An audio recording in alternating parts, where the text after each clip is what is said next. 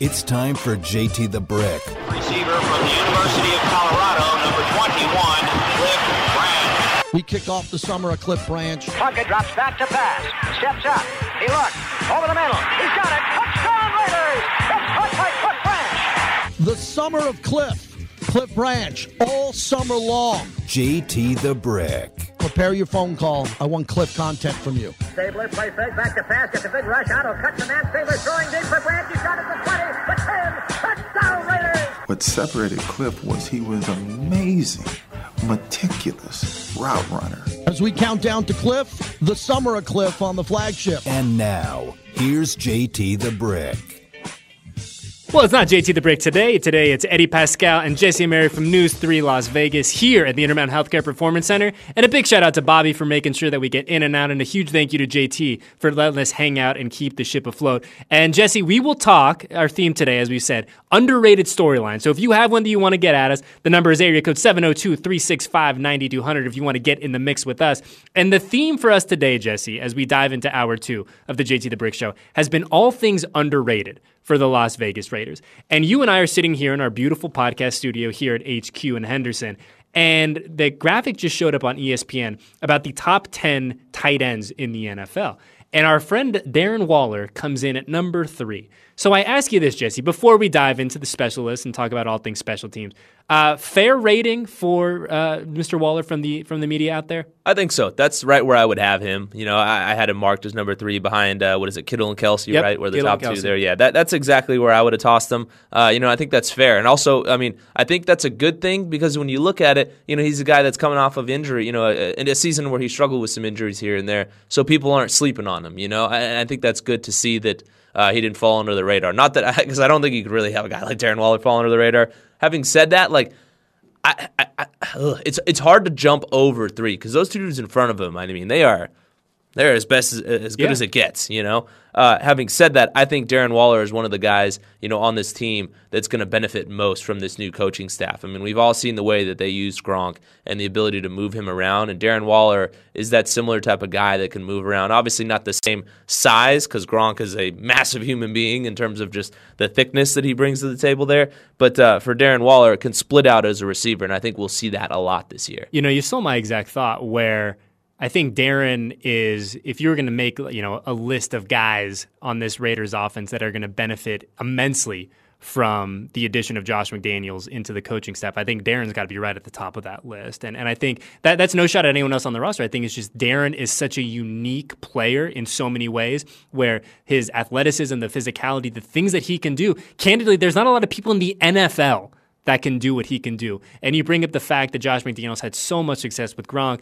a Hall of Fame player, and now to have the addition of Josh and the ability to work with and kind of mold Darren into what, he's already a fantastic player, a top 3, top 2 tight end in the NFL, depending on who you talk to. And to see really what he can do to take that next step in 2022, I think is going to be really, really exciting. And I you bring up a great point where I know that we have the silver and black bias, and I 100% will admit to that. But I said, if you really ask me, who would I rather have? Would I rather have Waller or Kelsey? Personally, I would rather have Waller, but look, there's no wrong answers there. Yeah, I think for me, and this is no knock on Waller, like Kelsey's got a little more wiggle to him, I think. I think Waller is a little, I think he might be quicker, but I think Kelsey's got more of that wiggle, more actual receiver type, ability, I think, personally. Just pulling up the article where they've got the top 10 rankings. One of the quotes here from an AFC coordinator that they've got in here says, "I don't even really look at him as a tight end, though he can function as one. You can line him up anywhere. He can bully smaller DBs and has the speed to separate. He's a guy you can throw to vertically and have no reservations. Can throw him jump balls, quick passes over the middle. His range is pretty incredible." I think that's pretty good. Yeah. For Darren Waller right there. Again, like I said, I don't know that I think if I'm picking, being completely honest, I'm picking Kelsey over him. But Darren Waller is one of those guys where continues to get better each and every year. You always see him. The thing that I think is so impressive in practice and stuff like that, when he's not involved in a drill, I see him more often working on his pass protection. How many guys at his level who are very clearly a receiving tight end are sitting there working on those minute details about his footwork and pass protection? That's huge, I think, to see that that's something he is really concentrating on. And one thing that I feel like we don't speak about enough is the fact that Darren Waller is still, in many senses, learning the tight end position. This is a guy who came into the NFL as a wide receiver. This is not a dude who's played tight end since he was 16 years old. So yeah, Darren has ascended into that upper echelon of tight ends. He's ascended, I will say it, into that upper echelon of playmakers on the offensive side of the football in the NFL. And this is a guy who's still figuring it out a little bit. So I think that when you look at, no disrespect to Kittle or Kelsey, this is a guy who I think the runway is still so long in terms of what he can be in 2022 and beyond. Yeah, I mean, what was it, 2 years ago now that he burst on the scene? Prior to that, like, who the heck was talking about him? Yeah. I mean, nobody was. No. He was that guy on the practice squad that just happened to, they saw him warming up with the Ravens, which is why practice squad players ain't warming up before games like that anymore for them.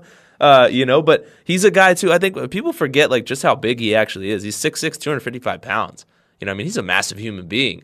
And again, on that upward trajectory, I'm with you, man. And having a new coaching staff that's going to use him to all of his abilities, paired with a guy like Davante Adams, where, one, he can also learn from him, but just to take that attention away, I think his stats could be kind of crazy, even though, as we noted, probably going to take a little bit of a dock just because, the amount of mouths that there are to feed in this offense. But I think he's a guy that, with that kind of frame and what the Raiders have in the red zone, I mean, that's going to be a joy to watch for Raider Nation, that's for sure. And that's a fantastic point where I know that we've talked a lot about the addition of Davante Adams as, an addition in the sense that he can take away some of that attention. He can take some of the burden off Darren. But one of the things that I, frankly, didn't even think about until you just said it, Darren can learn a lot from a Davante Adams, right? Where I know that Davante and Darren are very different athletes, but at the end of the day, there's not a lot of tight ends who I think can kind of, I wouldn't say emulate Davante, but can take some of the things from his bag and kind of add it to their game. So that's one thing I think will be a lot of fun to watch kind of mature and grow as the season carries on is what does Darren take from Davante Adams in 2022 in a good way? Yeah, because, I mean, we hear about it, a lot of the talk was about, Hunter Renfrow learning from him and even Hunter Renfrow kind of teaching, Davante Adams as well. They were both talking about how it's that give and take between the two of them. But I think that is something where we forget about the fact of like, well, hey, in today's NFL, that tight end is more a receiver than they ever have been. And so learning from a guy like Davante, who, as we saw in the rankings from ESPN, I believe yesterday it was, number one receiver in the league, widely regarded as that by anybody, no matter what list you look at for the most part. So, I mean, having him come in here, and again, as we talked about with Davante, a guy that wants to be here. I mean, this is the place that he chose. He didn't come here as a free agent, but he essentially orchestrated this to come to the Raiders. And so that is massive alone, that the guy wants to be here and is going to pour himself into his teammates, and it's going to be paid dividends for a guy like Waller. In a world, Jesse Merrick, where it feels like we can't agree on anything, right? It feels like we are such at times divided and unable to figure out a consensus on anything. It is nice that the NFL world can agree that Davante Adams is one of the best, if not the best, wide receiver in the NFL. It warms my heart. A little unity in these trying times, right? Yeah, something the Raider Nation can rally behind, and they can have that on every other receiver in the NFL. Well, I know, look, we've talked about Davante, we've talked about Darren, but we need to get into what I'm most excited about, Jesse. The special teams portion of the game. We've talked about underrated storylines on offense. We've talked about underrated storylines on defense. And now we talk about some underrated storylines in terms of the specialists. And I love me some specialists. You know that. I know that Carlson is going to be a beast. We know that AJ is going to be a beast. But when you look at things that perhaps aren't getting enough shine in terms of the special teams group in 2022, what comes to mind for you? Man, I mean, there's so many elements to it, and I know nobody is more excited about this conversation than you. Not one person in this building. Yeah, but look, I mean, as cliched as it is, special teams definitely does win games. That's what it boils down to. And luckily for the Raiders, at the kicking spot and punting spot, there's nothing they have to long snapper as well. A long snapper as well, yeah. The whole battery. Lock those guys down, no disrespect. So for me, a lot of it is like where guys kind of fill in. Who is going to be that special teams ace is the thing that I think, and can be an underrated storyline simply because of the simple fact of like your lead special teams guys and your kicker, punter, and long snapper are all locked down. So who's that guy that's going to emerge as the quote unquote captain, of that special teams unit? Yeah, I think that there's a plethora of options there. I know you and I talked about this a few weeks ago. I think one guy that kind of comes to mind is Roger Teamer. I think he's a guy that has the chance to kind of fill that role. Dallin Levitt, another guy who has been a stud on special teams, a guy that has candidly made this roster a few seasons because of what he does on special teams. And it's not the sexiest thing. It's not the thing that will drive clicks and engagement, but it is something that is incredibly important because, to your point, special teams does win ball games. Especially, you look at the Raiders from a year ago, and there were times where, look, the offense struggled to secure things in the red zone, right? It's a storyline that we have talked about ad nauseum this offseason, is the Raiders, their issues in the red zone offensively and defensively. You can't tell me that if the Raiders had a little starting better field position, that wouldn't drastically change the makeup of their offensive group. It is a fact. It is a tried and true statement that if you as a special teams unit can put your offense in better positions, if you can help your defense out a little bit, that matters, and that plays a tangible role to the end result of those 17 football games. That's, I think, something that people don't really realize is like football at the end of the day is a battle of field position. It is. You're constantly trying to tilt the field in your favor. And so having a guy like A.J. Cole that can boot it in the punting game, I mean, that is a massive weapon that I think is very underrated just in the sense of, special teams as a whole, because as we noted, it's not as sexy for a lot of people. They don't like to talk about it all the time.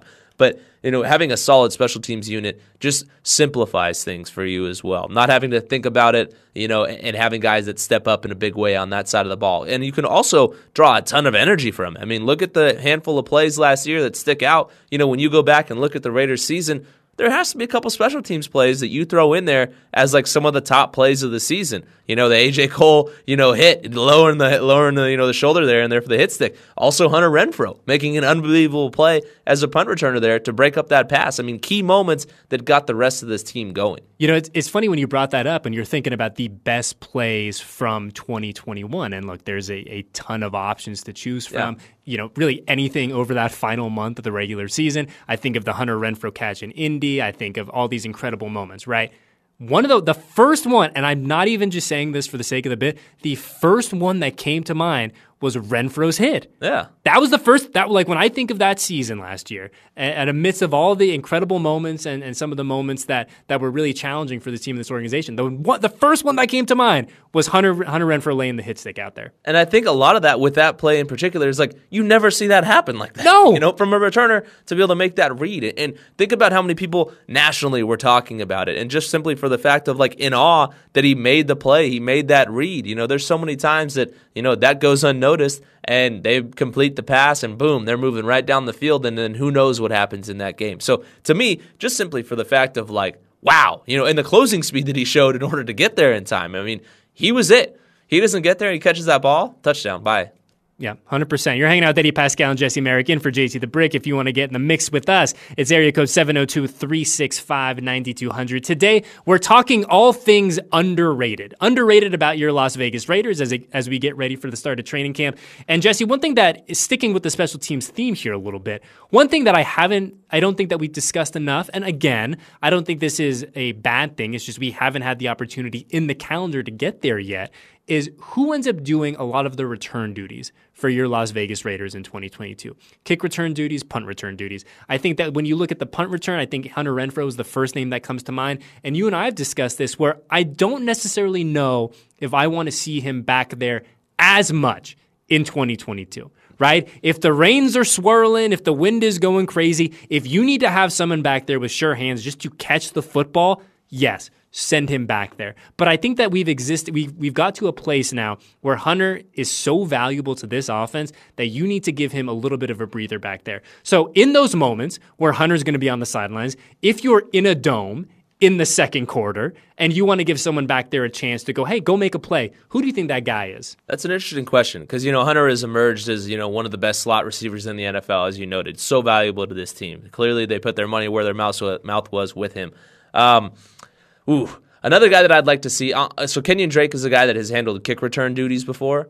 I'd be curious to see how he does. In a role like that. As a punt returner. You need guys that are very sure-handed. DJ Turner, another guy. To keep an eye on. Who has been there in that battle before. If he's able to make the roster, real shifty type of guy.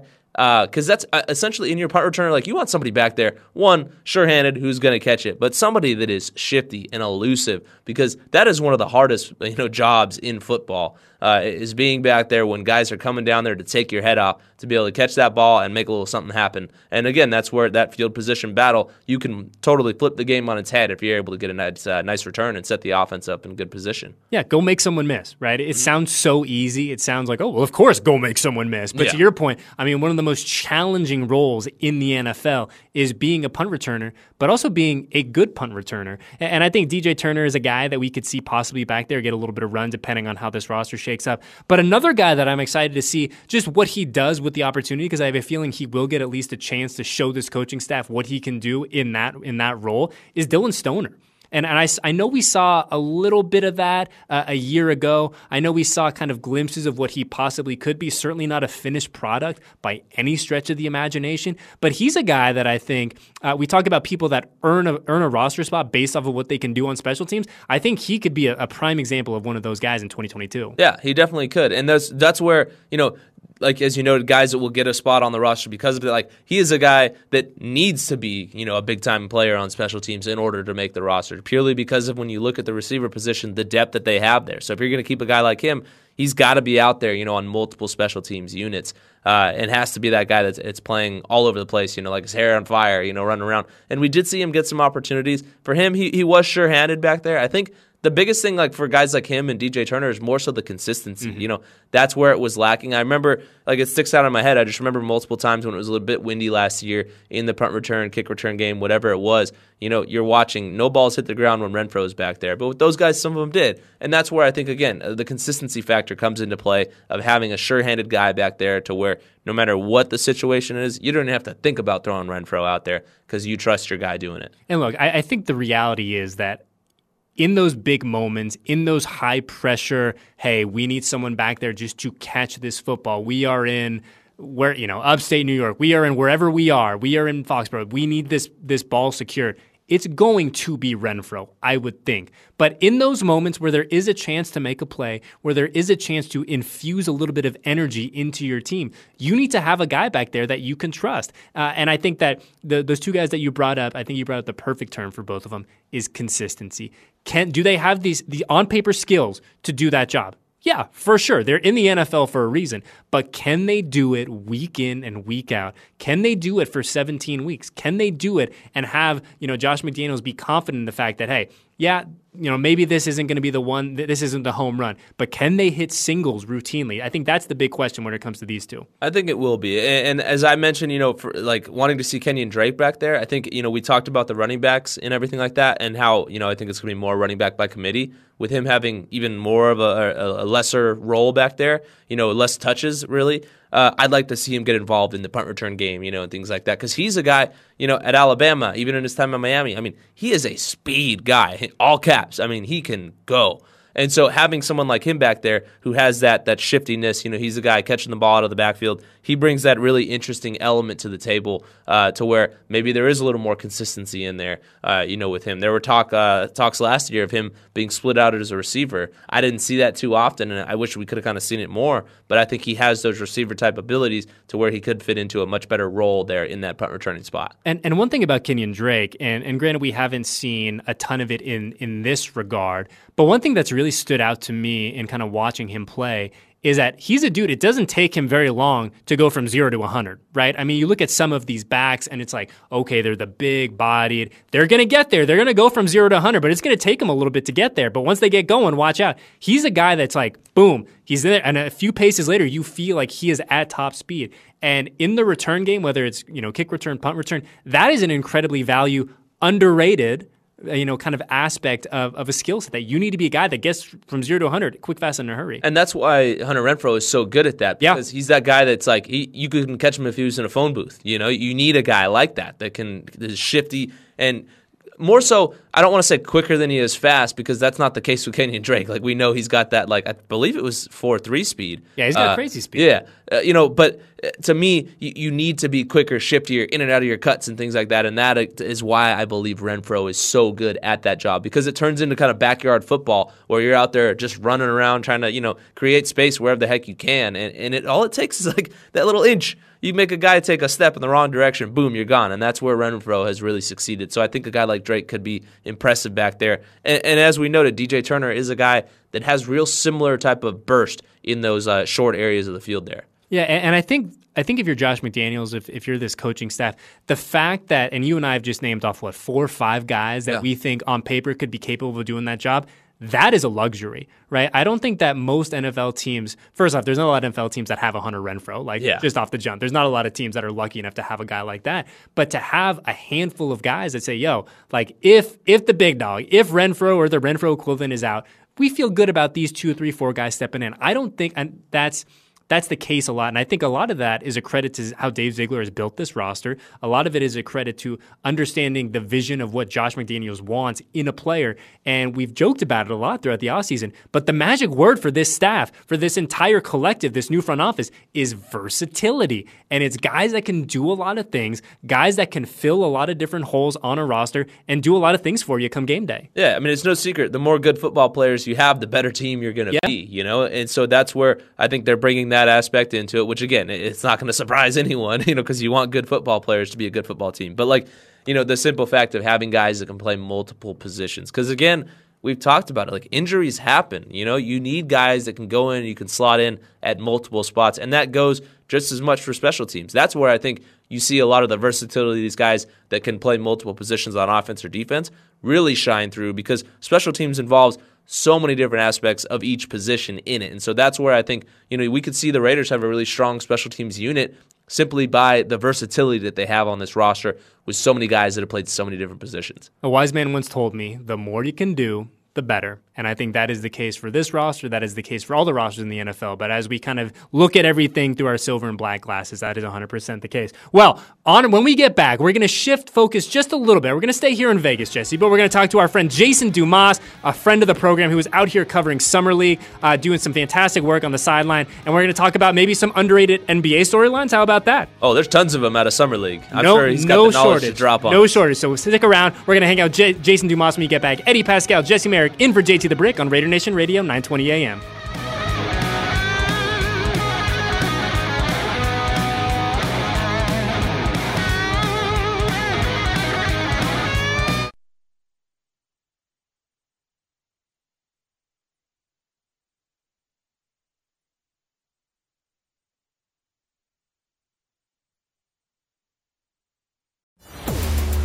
Back to the JT the Brick Show with today's guest hosts, Eddie Pascal and Jesse Merrick.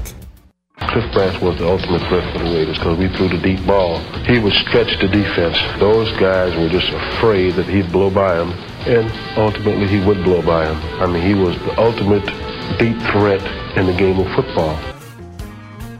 Ooh, there you go. Some fantastic Art Shell coming back. Big shout out to our guy Bobby. Like I said, making sure that we're playing by all the rules and getting in and out today. Eddie Pascal and Jesse Merrick in for JT the Brick. And we're going to welcome in just a few minutes our friend from Cron 4 out in the Bay Area, Jason Dumas. And Jesse, we're going to talk a little Summer League, man. We're going to talk a little bit of basketball, talk some underrated NBA storylines as we progress through the afternoon here. I'm fired up. Yeah, it is. Summer League's always one of those great events, every year that comes out here. For me and my role over at News 3, a lot of times I concentrate on a bunch of the guys with local ties, and so it's fun to see them trying to make an NBA roster, and everything that goes into it. It's kind of like it's that primer right before training camp does come about, and then you go through it all over again, watching the other guys on the roster trying to make the team as well. So it's been fun. Guys we're all rooting for, with Vegas ties, Orlando Robinson from Centennial High School, Jaden Hardy, a guy from Coronado High School, and then with UNLV ties, we've got Bryce Hamilton and Donovan Williams as well. So we'll see what happens for them. What's a lot of fun, too, is to kind of see, and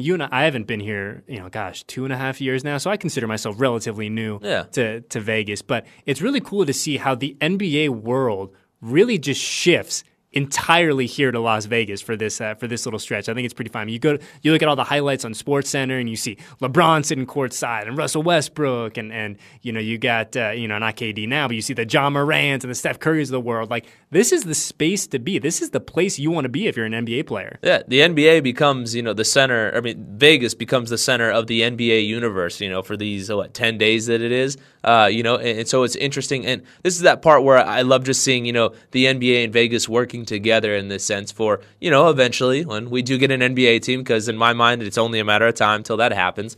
So I love seeing it. Again, you see all the stars come out, and you also really see how much Vegas loves basketball too. You see the city rally around it and go and watch these kids that are trying to make their dreams come true. And that's one of the things that really stuck with me when you first got here. And obviously the 2020, everything about 2020 was so weird. But I think the one thing that it did provide is it gave us a lot of chance to just talk to people and to kind of maybe not see people face to face, but to learn people in the community and understand the sports landscape here a little bit better. And one thing that really stood out to me is that this is, to your point, is an area that loves basketball, dating back to those really, really good UNLV teams, those super exciting, college teams back in the day. I mean, this is a well-educated basketball city, and it's a lot of fun to kind of see them get their moment in the sun right now. It is, and you see it, with the Aces, how successful they've been. This city really rallies around basketball programs that are good, because I think they look back to those years, as you noted, with UNLV in the 90s. I mean, that I could only imagine. I've talked to a handful of people that were here in the media,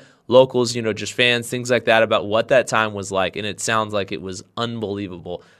For us in our generation growing up, we kind of just got to watch it on TV, didn't get to really experience it the same. But this is a town that, it gets lit on fire, during basketball season if it's got a team, that is out there killing it. And I think we saw that with the Lady Rebels this past season, yeah. Right? Where they went on a really incredible run, had some historic success that they haven't had in a minute. And it was really, really cool to see the local kind of support for them. We talked about the Aces, and we'll talk about the Aces a little bit once we wrap up with Jason, but it's been really cool to see just how much this community cares about quality hoops, whether it's professional, whether it's college, whether it's high school. I mean, this is a city that loves watching good basketball. And, you point to the Lady Rebels, Lindy LaRock, a Vegas local, leading them to the NCAA tournament for the first time, I believe, and it was 21 years, if I remember right.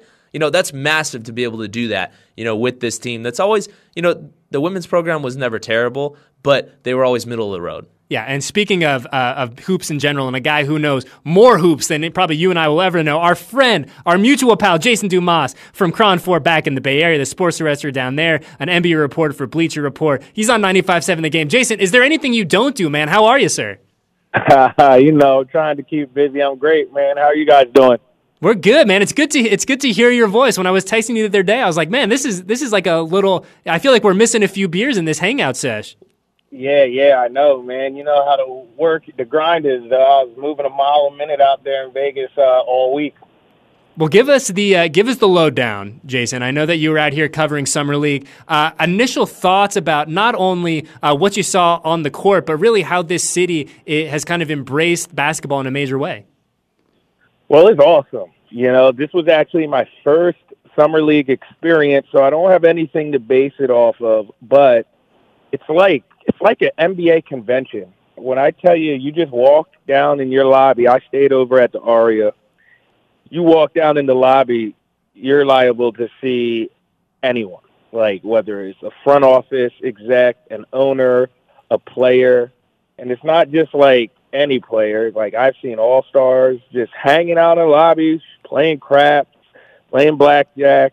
And, of course, they're all sitting on Gucci Row at the Thomas and Mack Center during the games. You can really tell this is where a lot of business gets done for these front office execs, these GMs, local coaches. Everyone is in one place for this 2-week Summer League stretch. For at least 3 to 4 days of it, everyone is there. And it's just really was an experience like no other. Yeah, Jason, my guy, I'm glad you got to experience it, man. Summer League is always interesting. And I'm curious for you, on the court, who were some guys that really kind of caught your eye in the couple days that you were out here for it? Well, the most impressive guy I saw was Keegan Murray for the Kings. He was awesome. I think he had 29 points last night against the Thunder. Completely outplayed Chet. Now, to be fair, the Thunder lost. I don't want to be that guy who just skips over probably the most important fact of the game is the winner and loser. But Keegan Murray, he's for real. Coming into that game, he was averaging 20 and 8 over 5 summer league games. So he definitely bumped up his average after last night's performance because he was the best player on the court in a game that included Chet Holmgren. So he's been the most impressive. Benedict Mathurin, he looked really good for the Pacers, the guard out of Arizona. He's big, physical. He's going to be one of those big physical scoring guards in the NBA. You can tell his body just translates, and his confidence is through the roof. He screamed like, "I'm the best player on this court," after he scored a bucket, and I asked him about that after the game, and he was like, "Yeah, I am." So he doesn't lack any confidence. And then kind of an under the radar guy who might not contribute right away, but I think eventually he'll stick and he'll be really good is Colin Gillespie on the Denver Nuggets. He played 5 years at Nova. He signed a 2-way with Denver, and he's just a smart basketball player. He never makes mistakes. He never hurts his team. He always makes the right play. He can shoot it well enough to keep people honest. He can get to the rim. He gets people involved. I think he'll probably be a career backup point guard who would just be a steady NBA player for a decade or so. We're talking with our guy, Jason Dumas, who's out here covering a little bit of Summer League, friend of Jesse Merrick and myself. And Jason, our kind of theme for Jesse and I today has been under-the-radar Raider storylines, right? We've talked about, Max Crosby and Chandler Jones and all those kind of guys. So shifting this to the NBA world that you're living in right now, I know that all the focus is on Kevin Durant and where's he going to go and what's going to happen with Kyrie. What's something kind of under the radar for you that you really have your kind of eyes and ears on right now across the association? Well, I wouldn't even call it under the radar right now just because Woj kind of broke it open today. But I reported earlier this week, what's today, Thursday? I reported on Tuesday that Donovan Mitchell has not spoken to really anyone within the Jazz organization or any of even some of his friends who usually have access to him. He's gone completely dark. And I said his silence speaks volumes. Basically insinuating that something's going on there, whether it's the Jazz looking to trade him or him just not wanting to be back there anymore. And then, Woj reports that the New York Knicks and the Jazz have been engaged in trade talks. So, I knew that was coming. So I don't expect Donovan Mitchell to be in a Jazz jersey when the season starts. Then you have this whole mess going on in Phoenix. I really think that team's going to step back. They really shot themselves in the foot with this whole DeAndre Ayton situation. They should have just signed him to a long-term deal. Then they'd be eligible to trade him now. Now Indiana gives him an offer sheet, and if Phoenix matches it, they can't trade him until January. So they really fumbled the ball on that, and I think they're going to take a step back because of it. And I know people around the league are looking at them funny because players are like, wait, this guy was your first overall pick, DeAndre Ayton, like 3 years ago. He hasn't played bad. He's been pretty good his whole career, Not a world beater, but he's been good, far, far from a bust. And you don't offer a contract extension on his rookie deal. So players notice things like that. They've been chatting about that. It's not a good look for Phoenix. They definitely won't get better if they lose DeAndre Ayton. Even if they bring him in now, that relationship is so soured, it's so awkward.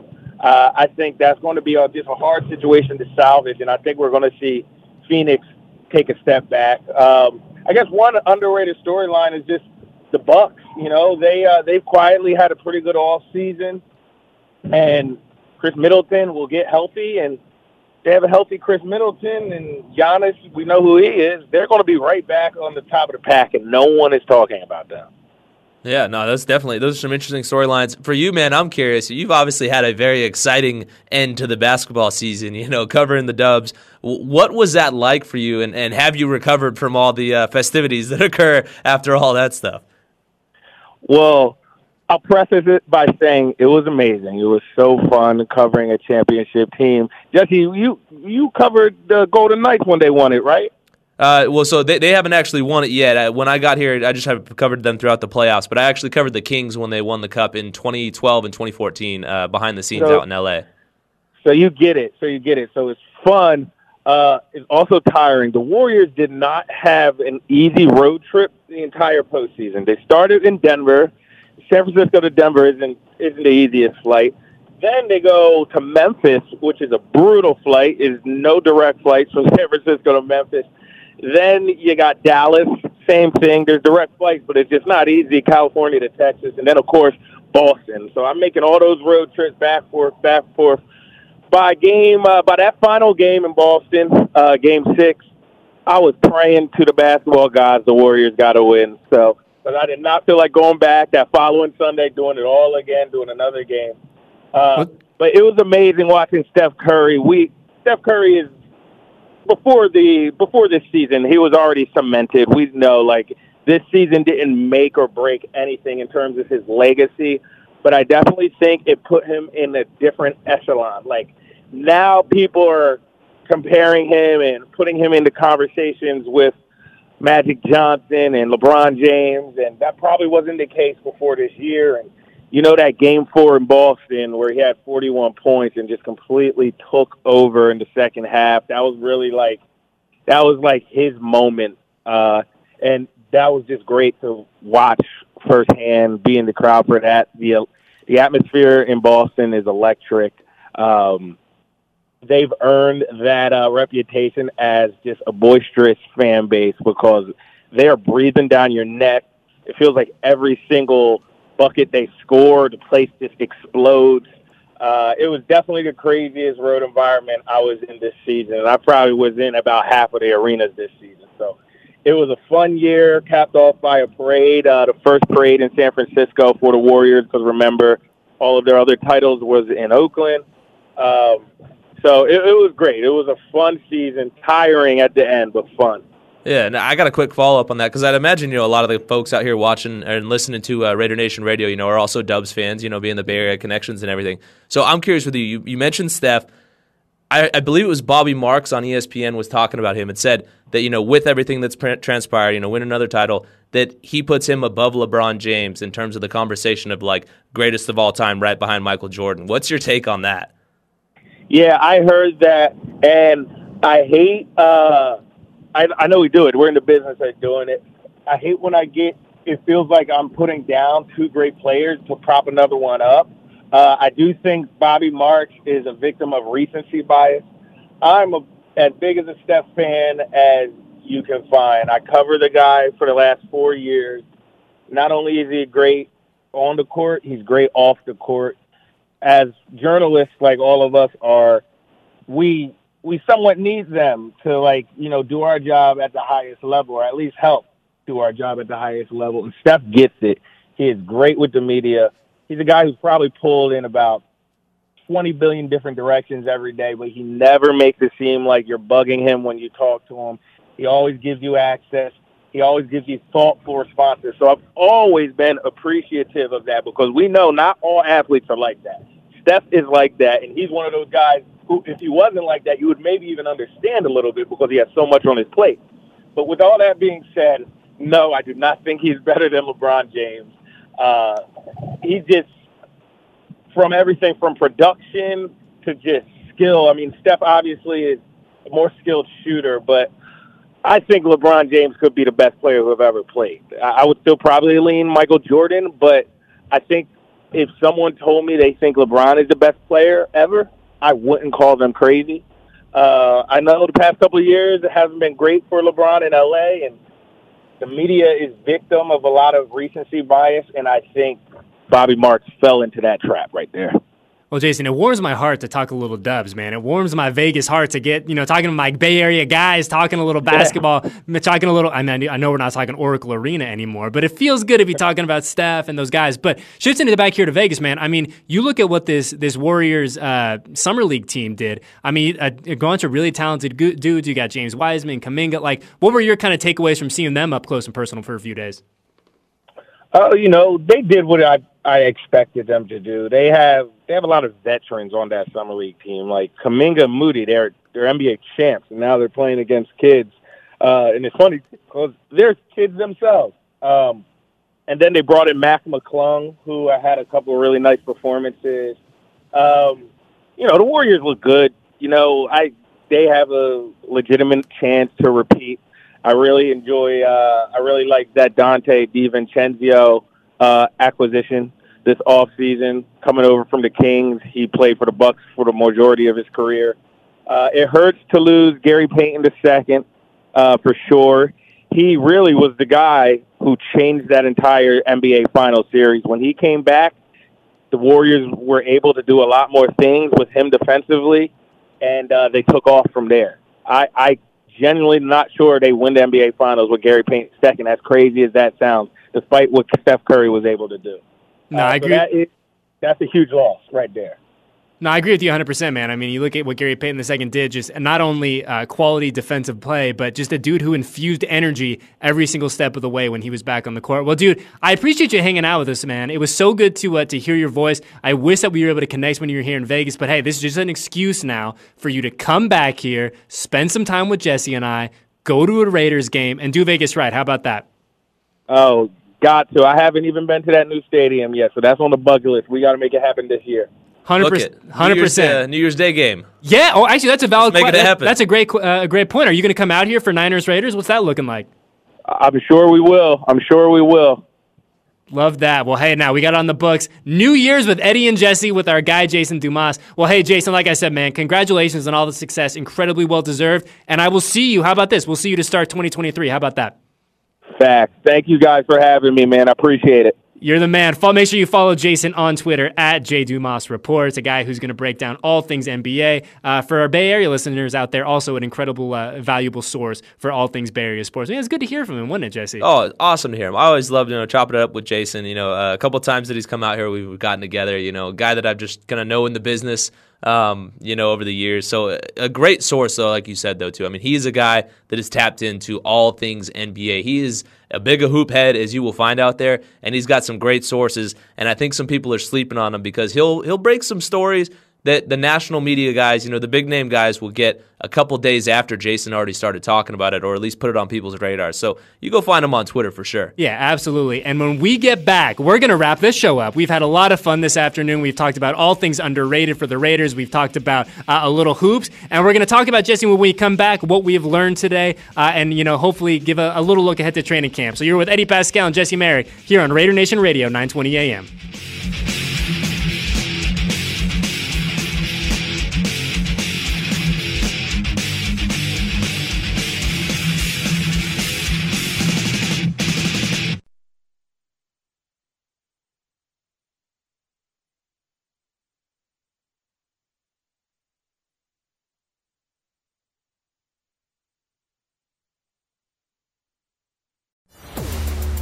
Back to the JT the Brick Show with today's guest hosts, Eddie Pascal and Jesse Merrick.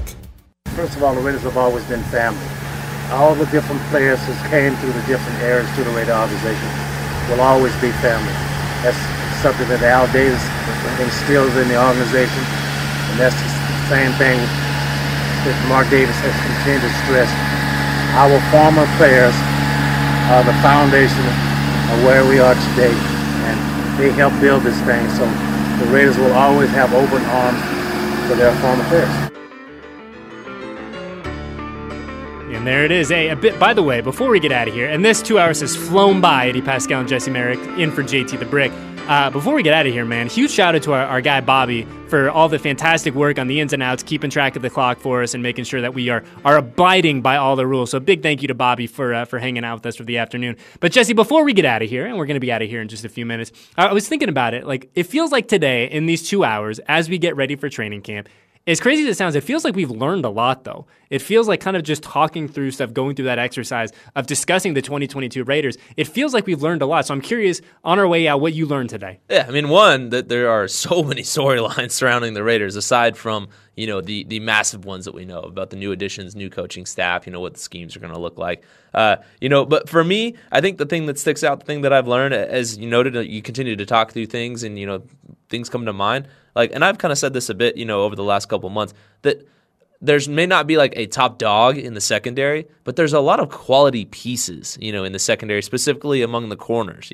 They've got guys, who have played solid football in the NFL. Obviously Nate Hobbs has only done it for 1 year, but guys like Anthony Averett with Trayvon Mullen as well, Rock Ya-Sin, specifically with Averett and Rock Ya-Sin on 1-year deals, very hungry guys that I think are going to come into this one and have good seasons and then, put the team in a bit of a bind of like, okay, do we pay these guys to keep them here? Which I think is a good problem to be put into. So I think that for me is the thing that stands out is that, people need to talk more about the skill that is in this secondary rather than the lack of like a veteran leader among the corners. And to your point, that is a fantastic problem to have. If you have so many guys that are essentially outperforming their deals and you got to make some tough decisions in terms of, hey, all these guys are deserving of wearing silver and black for the long term, but the reality of the NFL is you can't pay everyone. That's a good problem to have if you're Josh McDaniels and Dave Ziegler. I think when I think back to the past couple hours, Jesse, what I've learned, I think what really stands out to me is that this roster has been built in a really good, thoughtful way. And this is something that we've talked about a lot, but I kind of, like we said, going through the exercise of talking about the depth pieces, of talking about guys that might not necessarily be the biggest dogs in the room. I think that when we really go through it, you look at what Dave Ziegler and Josh McDaniels have done, this is a roster that has been put together with thought, that has been put together diligently, and in every move that this group has made has been done for a purpose. It has, and it's very clear to see that they have a plan in place, and they've gone after quality depth, and they've added depth, I think, at positions where you really need it, specifically the offensive line and at running back too, where it's probably going to be running back by committee, bringing in extra bodies and things like that. And also, like, there's elite talent in the receiving core when you lump Darren Waller in that, but then they've got some pieces that are kind of interesting. I wonder what Mal Collins is going to look like on this team. You bring in a guy like Keelan Cole as well, Demarcus Robinson from the Chiefs, all guys that could come in and they're not going to get a ton of playing time, but real interesting role players on this team in terms of those depth pieces. 100%. Well, shameless plug alert on our way out. Make sure you listen to me and Jesse as we do the Raiders Training Camp podcast, the 2022 version, which will start in less than a week. All right, let's call it about a week just for the sake of giving us a little wiggle room. But it is going to be so much fun. And like I said, a big thank you to Bobby for keeping us in tow today. A big thank you to Alexandra back in the control room here at HQ. A big thank you to Jason for joining us. That's Jason Dumas. And a big shout out to Q, man, for letting us come on here and do our thing. And make sure that you stay tuned in because Q is going to be coming up next for Unnecessary Roughness. Like I said, this was so much fun. I can't wait to do it again. And Jesse, training camp in less than a week. Let's do it. Whew, it is coming up quick. Thanks for hanging out with us, Raider Nation.